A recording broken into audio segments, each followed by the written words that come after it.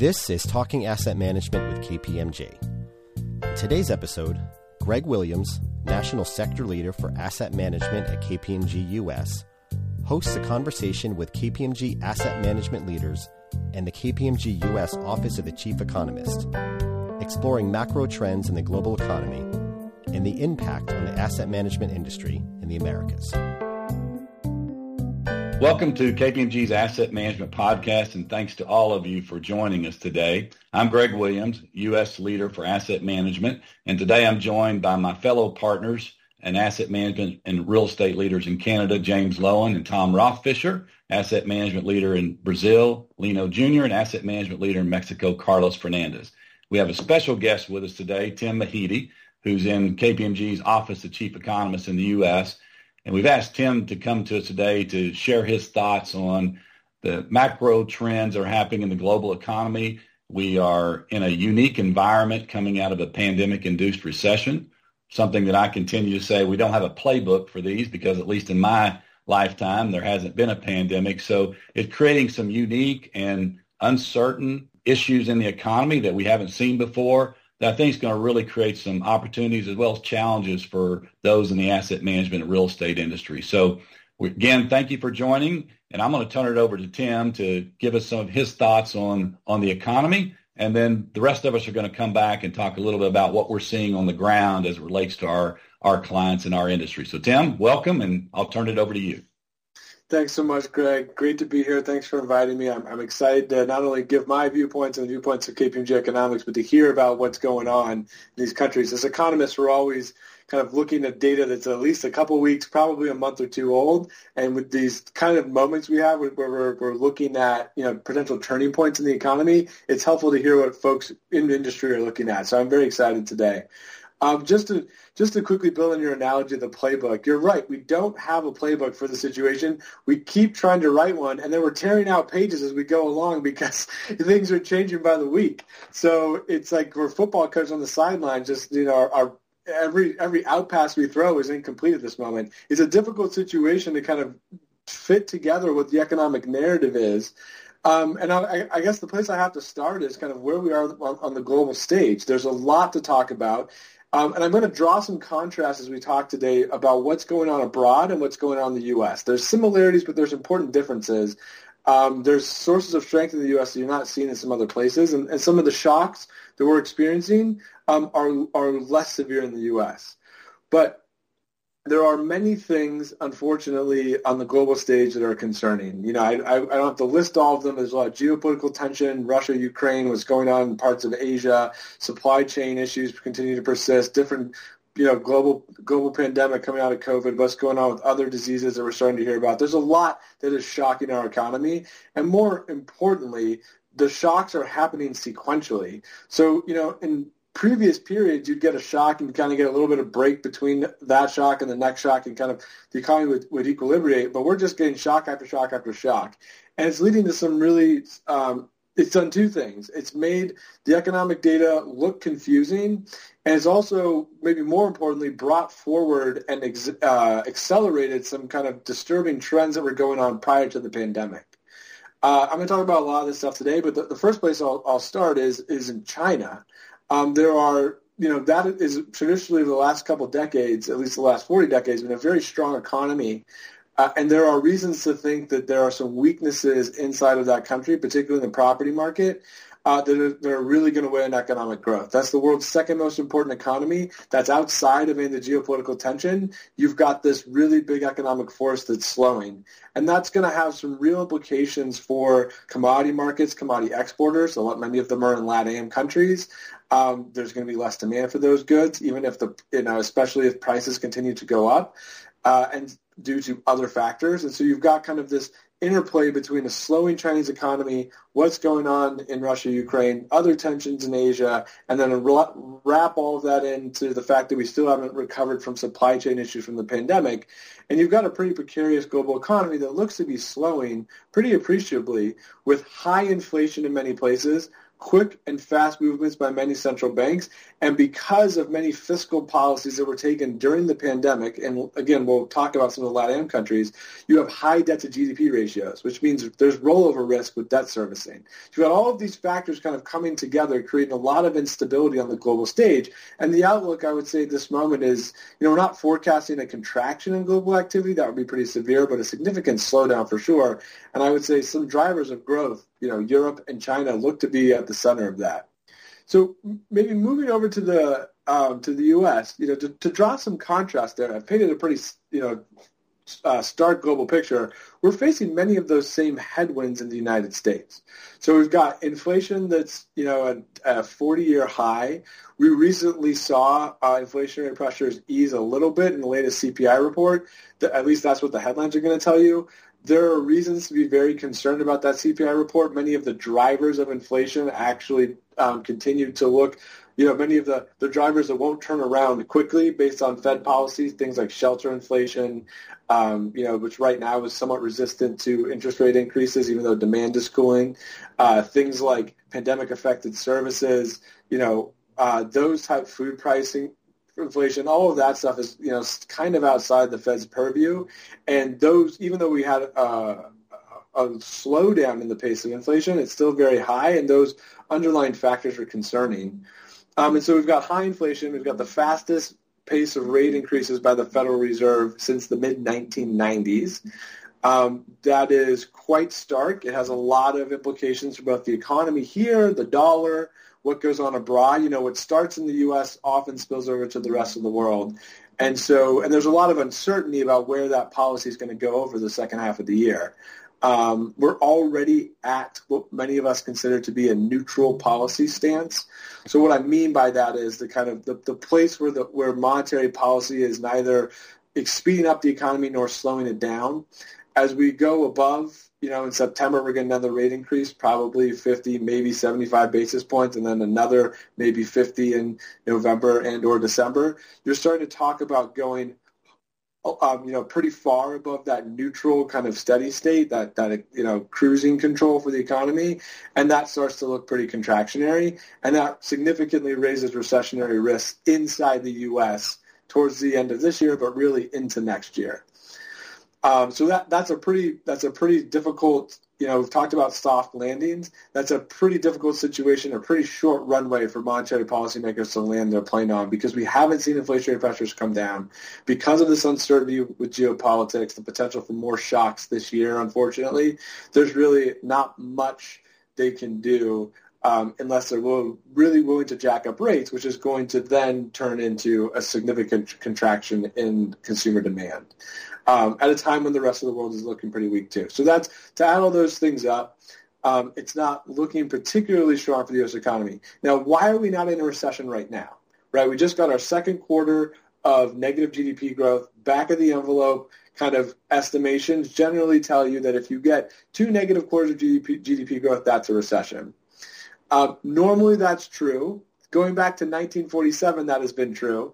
But there have been rare moments in history where we have gotten 2 quarters of economic growth and it's not been deemed a recession. This is likely one of them, and the reason is really residing in the labor market. We got those 2 quarters negative growth, and then right after that, we got employment data that showed the economy added over 500,000 jobs in July. That's very strong.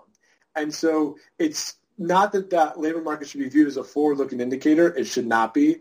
Unemployment and the unemployment rate and employment levels move around. They're not always, they don't always tell you what's coming, but it is a buffer to a potential recession. So it's like the insulation in your home, right? If you're trying to figure out what's going on outside, you'll know if you have bad insulation, your buffer's weak, you'll know it's cold, but you wouldn't necessarily use that to tell you what the weather's going to be like, in 10 minutes. And so that's kind of where we are with the labor market in terms of how we should be viewing that strength relative to what we're seeing as weakness in a lot of other areas.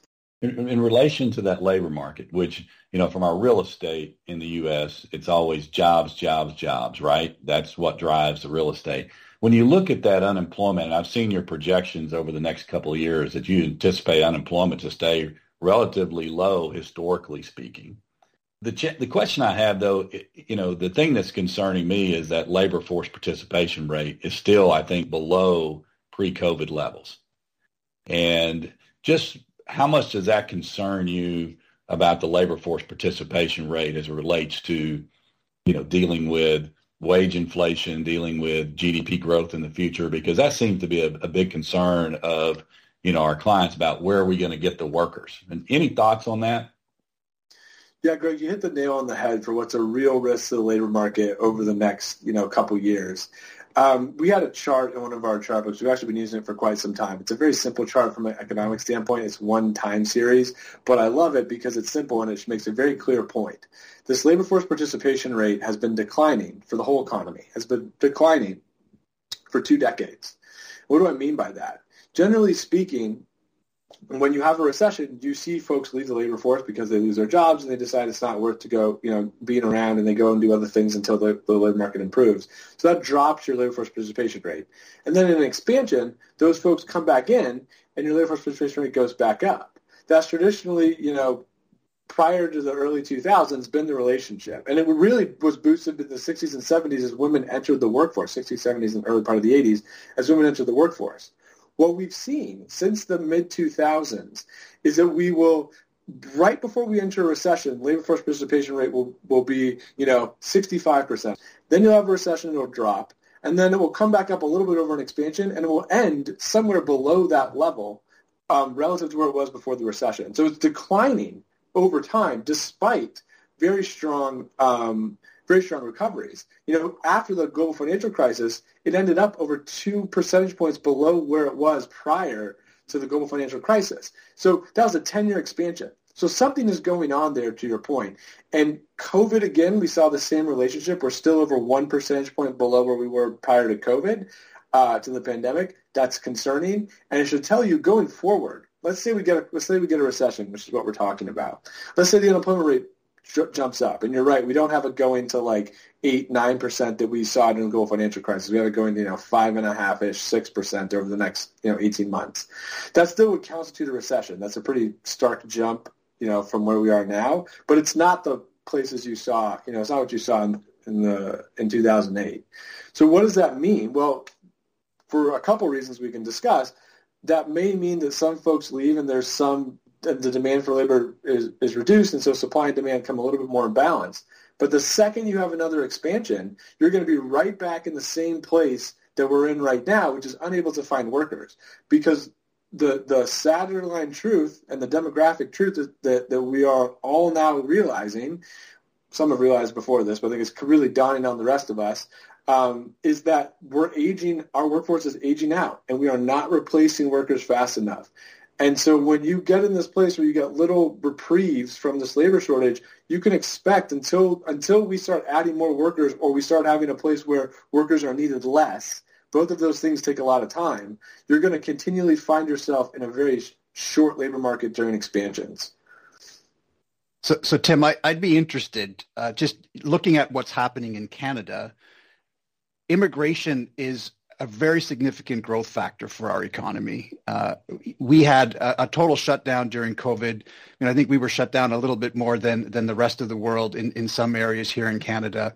But we're looking at really expanding our immigration for Canada, 400,000 a year for the next few years.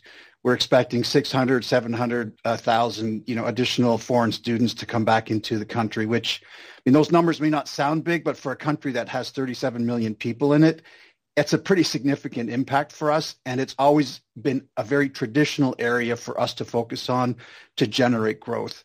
What are you seeing in the U.S.? How do you see that having an impact, if at all, just considering the impact that it's having for us here? I'd be interested in your views. No, it's a fantastic point, Tom. And one of the things, the U.S. and Canadian economies are fairly similar. There are differences, but they tend to track each other. This is one of those big differences. And Greg, to go back to your point, and Tom, you touched on this, your labor supply is an important input into growth. Right? You need workers to be able to kind of continue your growth path over a long period of time. And so, Tom, to your, when we think about that, you think, well, what are the inputs? What are the major inputs in labor supply? It's two things. It's people having kids, and that affects you depending on where you're allowed to work and how quickly your parents kick you out of your house. 16 to 18 years later, sometimes 22 if you need to go to college first. But the other place is immigration. And I don't want to speculate on immigration policy in the United States, but I would say we've seen a marked slowdown for many reasons, some of which are just from the pandemic. And we've, for a long time, been short on immigration and workers from other countries in STEM industries. And that has been one of the reasons that tech has seen such strong wage growth in certain places. And so if we don't turn those release valves, kind of like you expect are happening in Canada, to bring in some additional workers through immigration, we're really relying on folks to have additional kids. And as a father of two with young kids, I can tell you it is expensive and hard to have kids in the U.S. There's a reason the birth rate is declining, right? Surging house prices is not going to help that. And so affordability, high inflation, not going to help that, right? If we look long term, you're making it more expensive. So you really need that immigration release valve. And so that's where I would come out is you're absolutely right about the Canadian economy and that being a pretty big tailwind. And we could use some version of that in the United States, however that ends up policy or the end of the pandemic, where we could definitely use that. So. These are really great questions around kind of what lies ahead of us even after this recession. And maybe this is a good place to stop for a second and talk about, maybe a medium-term view. There's a lot of headlines right now about inflation. There are a lot of viewpoints out there, a lot about recession. We talked about, that's a pretty likely outcome. But I think there's something that we should all be thinking about over the next, 10 years. And that's that there's a sequence of factors and things that are going to likely converge that make the next decade in terms of economic variables and economic stability look a lot different than the previous couple decades. And what do I mean? And this is where history may not repeat, but it sure does rhyme. If we're looking back at the 70s, 60s, and 70s, we had high inflation. There was then required a very active Fed. Probably it was higher inflation than we have today and a more active Fed than we're probably going to need. But the condition was very similar that required a pretty much chopping at the knees of the economy to get inflation and inflation expectation under control. And then you have what we call in economics the great moderation, which sure, you got ups and downs, you had recessions, you had a really bad global financial crisis. But for the most part, the economy was fairly stable. Inflation was stable. Inflation expectations were relatively stable. That's different than what you see in a lot of other countries. It happened in the U.S., in Europe, in Canada, advanced economies with credible central banks, New Zealand, some parts of Latin America. But that may be changing.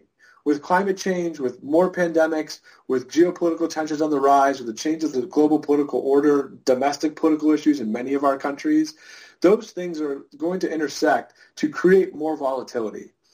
There's money to be made in that, but there's also it means that there's going to be a lot of turning points. And so, when I'm thinking through this, I'm thinking through periods of volatility and what that means in developing countries and what that means for the dollar. Let me start with, oil producers and just take an example of what I think this means for a particular industry pretty much across the board around the globe. So investments in oil production usually require a good amount of stability and forward thinking and forecasts of pricing because it's a 10-year investment. What we're seeing in the United States, and then actually in a lot of places, is that the volatility in prices, which, by the way, did not start during the pandemic. It's been more volatile each decade that we've gone since the 80s, has continued to weigh on investment in this industry. Occasionally you get I'm not saying I'm not saying we didn't see investment in the 80s, but very recently we've seen a curtailing of it. And we have seen kind of periods of up and down in investment in this industry over the last, 20 years. Fracking in the U.S. really brought it online, but then you see the oil price decline, recession happens, and it just kind of plummets out. What we're now hearing from many places is that oil investment in the U.S. has really taken a hit. One of the reasons, not the only one, but one of the reasons being that it is hard to forecast prices because of volatility. That's good. That is just the kind of canary in the coal mine, in my view, of what many industries will be facing, which is really uncertain conditions and policy rates that go up and down a lot in the U.S. and abroad. And you can see this in many Latin American countries. The latest inflation numbers from Brazil showed a pretty stark month-over-month decline in inflationary pressures. The policy rate is still very high, It's not the highest it's ever been, but it's high. And the central bank is saying, hey, we just had a pretty good month in terms of deflationary actually pressures. We're still probably going to raise rates, right? And because there's so much uncertainty around what's going on and what's coming next. You see it but that's similar, but also different than what's going on in like Mexico, where you still have inflation kind of hitting very, very high highs, and a central bank that continues to have to get ahead of that. Right? And there's the same story in the U.S. Canada also struggling with kind of where do you go? The U.S. is raising rates. We have to raise rates. They started later than us. Are they behind the curve? I mean, there's just so many questions around this. These countries tended to have monetary policy that was more or less aligned, not always, but, in the previous decades. That's probably gone. And so when you start looking around and go, where are these structural issues? I look at three things. One, inflation in the country. So it's high across the board. Two, what's the central bank doing to address it? That's both a positive and a negative. High rates should help bring down inflation. It also makes borrowing costs high. It raises all kinds of issues and potentially causes recessions. And then the third piece that I think we all recognize in our countries is that many of our governments took counter-cyclical fiscal stances to offset the demand shocks of the pandemic, which really caused debt-to-GDP ratios to go very high. And so now you're in a situation where you've got high debt-to-GDP ratios, rising borrowing costs, including for sovereigns, and a lot of uncertainty and high inflation. So it's not going to take a lot to tip the whole thing over, right? And some countries will be more vulnerable than others. But really, to go back to the playbook analogy, we're just ripping pages out because we don't know. We haven't played on this field, in this game for a very long time. But it just looks like there's going to be a lot of volatility. And so now that I've kind of painted this whole picture, maybe it would be a good idea to talk to people who actually, work in the economy and understand financial markets, and just kind of throw the question out there. Does this sound crazy? Is this what you're seeing on the ground in your countries? Yeah, Tom, James, y'all want to start with Canada, what you're seeing in Canada? Yeah, maybe I'll give it a start, Greg. Certainly, I'm talking to the real estate folks in our industry, and I have to tell you, I've never met a real estate person that isn't optimistic. So I have to say what we're hearing is a sentiment of cautious but optimistic. I mean, all of these issues that you're talking about with regards to inflation and interest rates clearly are causing people to pause. We've seen transaction volumes go down. We've seen certain development projects canceled, and house prices, which are very important to the Canadian economy, they're down over 18% in the year. So that's all very significant. And depending on what paper you read, you'd think the sky is falling, right? But when you peel back the onion a little bit, the Canadian economy did grow again in Q2. To your point, while interest rates and inflation is currently high, it's not really expected to be that way in the midterm or long term. Even gas prices and food prices have come down. Our job numbers, I mean, they certainly weren't as good as the U.S., but overall, the unemployment rate remains low. So, there's certainly a reason to pause, but no one that we're talking to is panicking.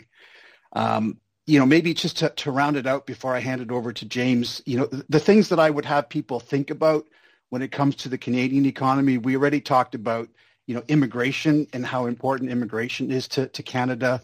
Maybe a bit of a reminder, it's pretty obvious, but we are a commodity-based economy. So, the prices that have come under pressure over the last couple of weeks and months clearly cause an issue for us. But just to make the point again on housing, we in Canada, we're twice as reliant on the housing market for economic growth.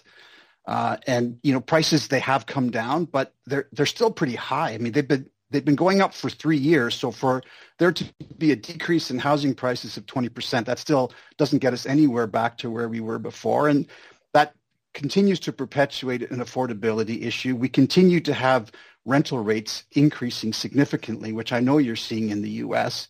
And all of that leads to, continued concern about the impact this will have on discretionary consumer spending and the sustainability of consumer debt, which is really important to us for our economic growth. So, you add on to that, what is our government potentially going to do to combat the political pressures they're facing on affordability? These are all things that I don't have an answer to, but what we're talking about and what we're concerned with, and what I think you have to consider if you're looking at what's happening in the Canadian market.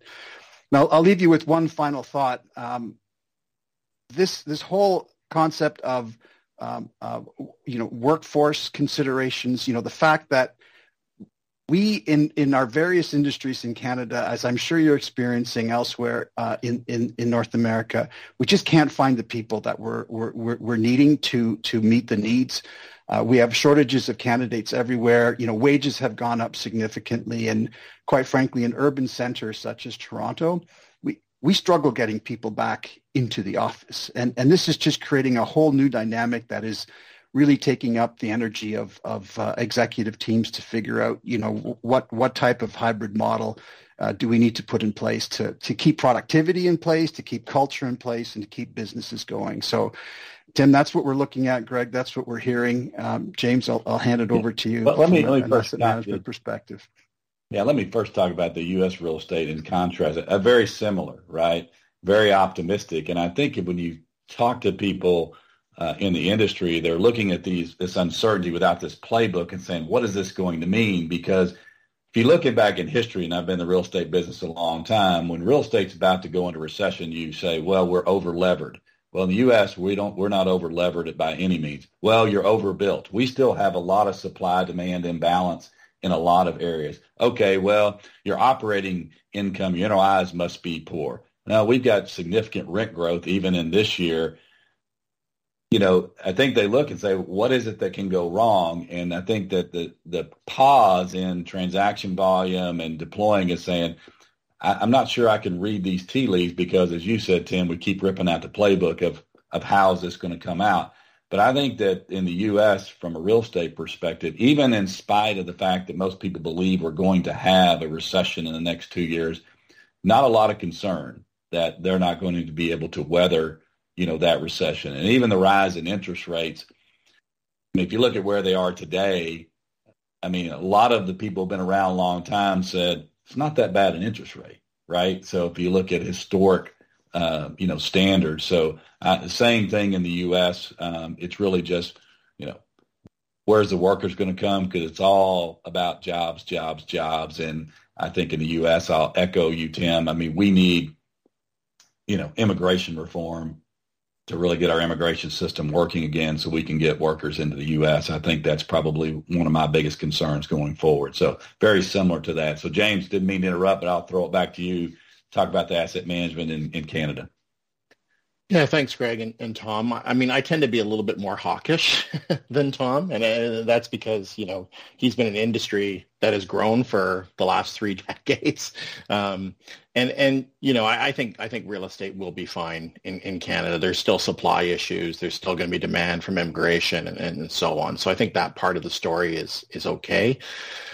We are seeing bankruptcies and proposals go up in the last couple of quarters. So that trend is worrying. And I think the other thing, not to harp on the real estate side of it anymore, but the one thing is that we have a lot more people with variable rate mortgages than the United States, right? It's almost actually reversed in terms of how many people have variable rate. So, as those costs go up, there is some worry about how that's going to impact people. And are we going to see more consumer bankruptcies?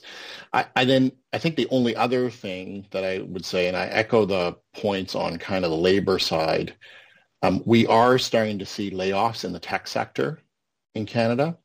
And, financial services, asset management, real estate need all of those people and more. And so we've got to get those people retrained and we've got to attract them. And that's really a real key because we're still seeing labor shortages across our industry. And then the other piece of that tech slowdown is we have a lot of asset managers and financial services companies that made a lot of money off of all of the tech unicorns in the last year that we've seen in Canada, on the West Coast, in Montreal and Toronto. And so where are those returns going to come from in the next 6 months to a year, I think people are going to be searching for that, and that's going to be a challenge. Not to end on kind of more depressing note in Canada, but there definitely are, there's going to be some challenges, at least for the next year.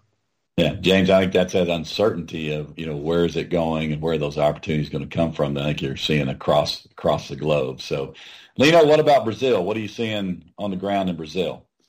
It's funny because we are seeing a lot of similarities between the countries or what is going on after the pandemic. But in Brazil, not different from other countries. So we had inflation above the target. So, and in order to contain inflation, Brazil's central bank rose the interest rates from 2% to 13.75%. I think analysts here think that maybe they will have one more increase and then they will stop, but definitely economists, if you put 10 economists together, everyone will have a different view. But the fact is that Brazil Central Bank rose interest rates to contain inflation. And last month, we had the deflation. So that's something that beginning to be under control. Another thing that we are seeing here that is the unemployer rate is also under control. Unemployer rate rose a little bit during the pandemic, but then now it seems like to be under control.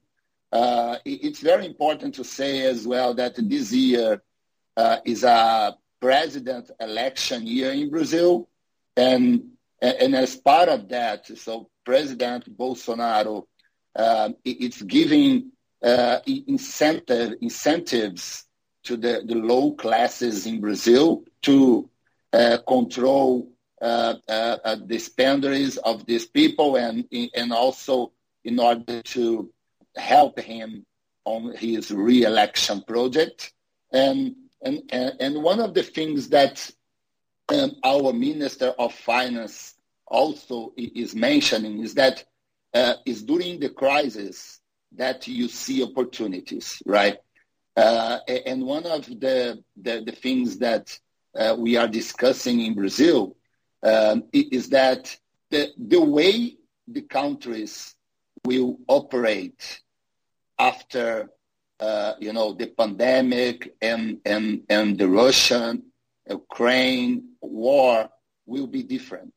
So, and Brazil can play a very significant role on that because people will think twice and continue to operate with Russia and China, and we can play a very important role, not only because of the be more close to the U.S., for instance, but also to have important commodities that we can play that role on the economy side.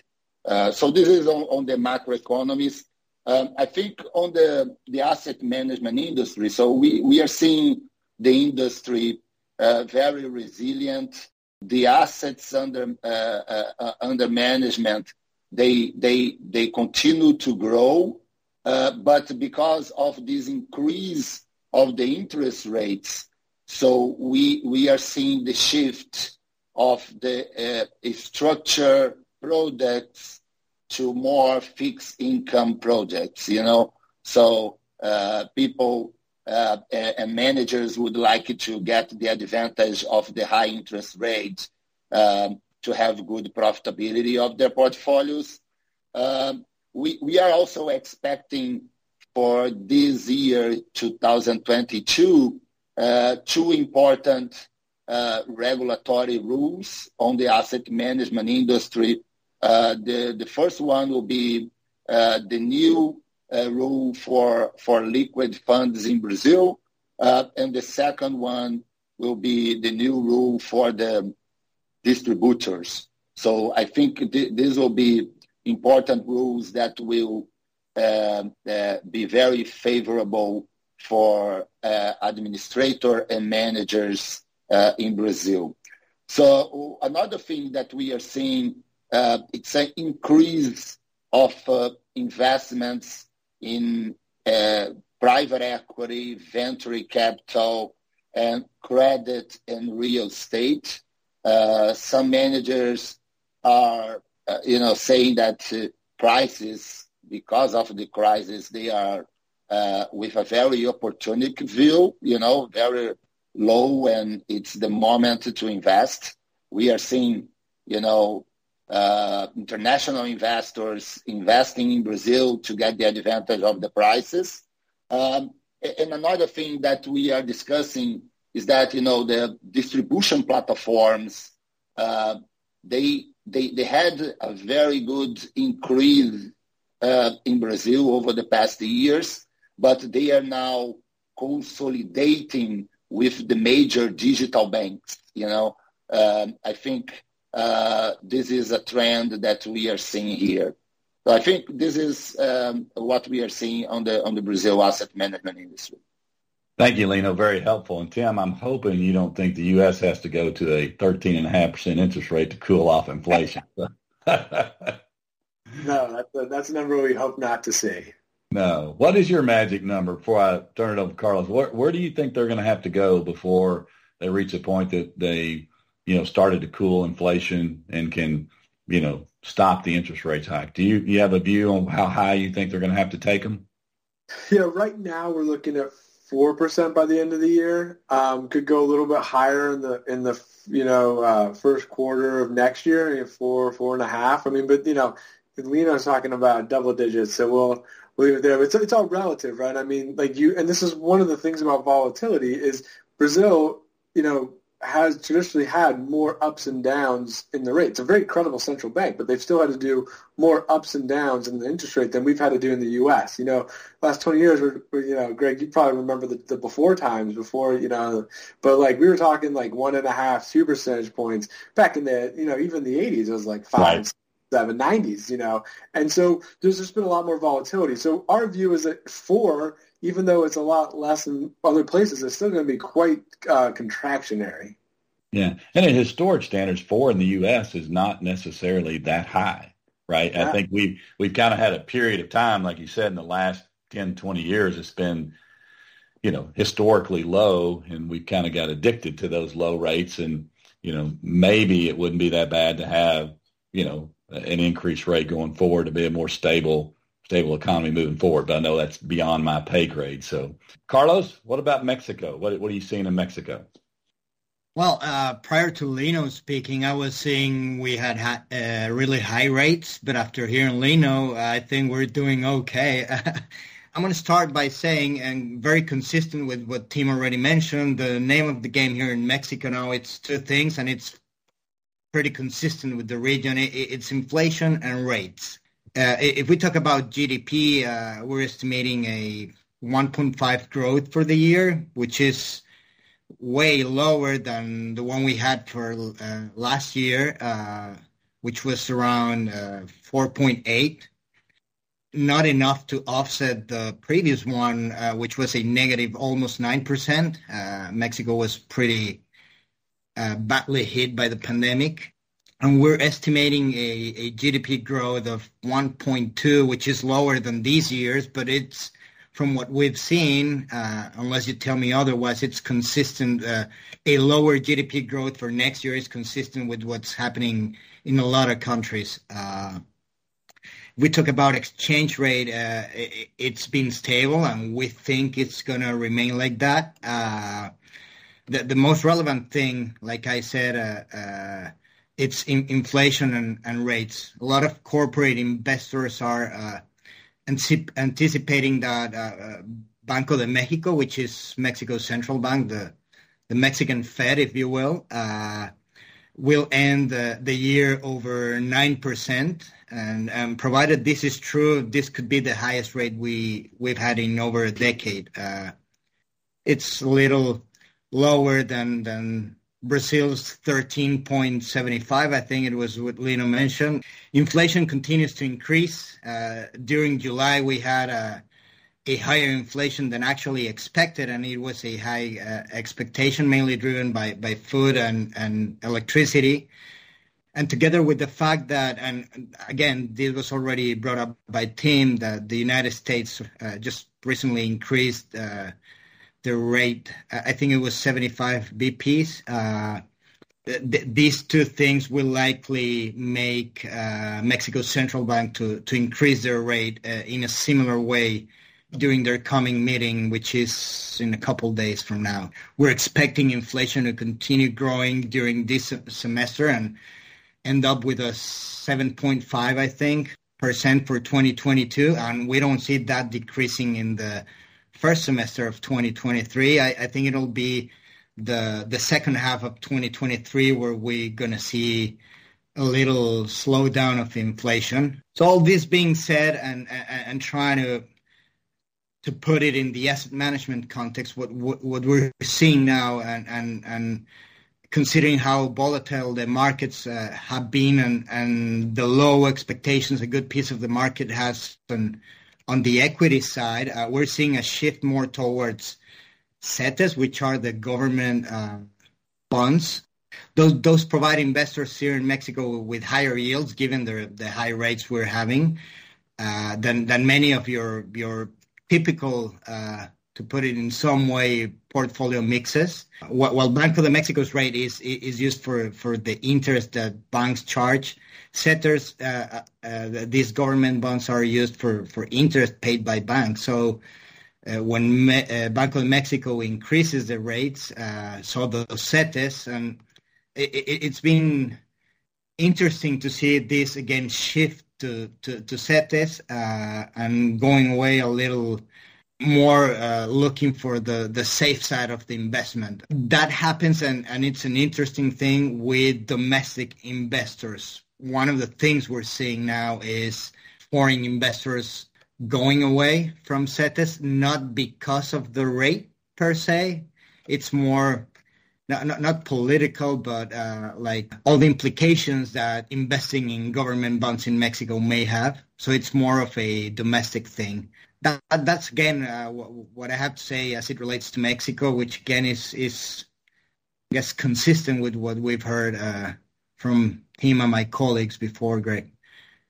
Yeah, terrific. Thank you, Carlos, and appreciate those comments. Tim, when you think about, the Latin American, Canada, say, the Americas here, you made some comments earlier about with China and Russia and the instability over there, that it may create opportunities, for more regionalism, I'll put it that way, versus globalism. Do you think that, you're seeing a permanent move there, or is this, one of those things, well, yeah, it looks like it's going to be that a couple of years we're going to tear up that playbook? I mean, what do you see? Or some of those shifts are hard to come back once they shift as well. So maybe you could expand on that a little bit. Yeah, this is a great play. I'm going to stick with those sports metaphors. This is an area I feel safe in. But, one of the fascinating moments about right now is that because we don't have this play, because we don't really know how to approach this, you could say that we've sharpened our minds, right? So if you're up big in a game, we use a football analogy, 45-0, if you talk soccer, 3-0, right? Your defense laxes a bit, right? That's what the last couple of decades were. We kind of knew what was going on. We got surprised once in a while, but the economies most of these economies, a big bit were fairly stable. Each one has gone through things. There's commodity super cycles in LATAM, and there was the Mexican peso crisis and things like that. But relative to human history, looking really far back, it was a moderately stable period. That we got, 3-0. And so now we're in a place where the game is tied, and our minds need to sharpen a bit. And this is in some ways why maybe all of this talk about recession may be helpful, because we're kind of foreseeing it. We don't tend to do this very well as economists, and we're kind of foreseeing it. And so that is allowing businesses to kind of look for the arbitrage, what you're kind of mentioning, Greg, and we've heard kind of from Lino and Carlos and James and Tom, there's differences here that provide opportunity, and we're thinking about it, and we're looking for them as opposed to just going, it's another good year. And so I don't want to downplay that, again, because we've had, there are shifts in the last couple of decades that were material, but this could be a whole new ball game. And so when you go into that and you say, okay, well, what does this mean for the global economy? If I'm thinking through, what does reshoring mean? What does onshoring mean?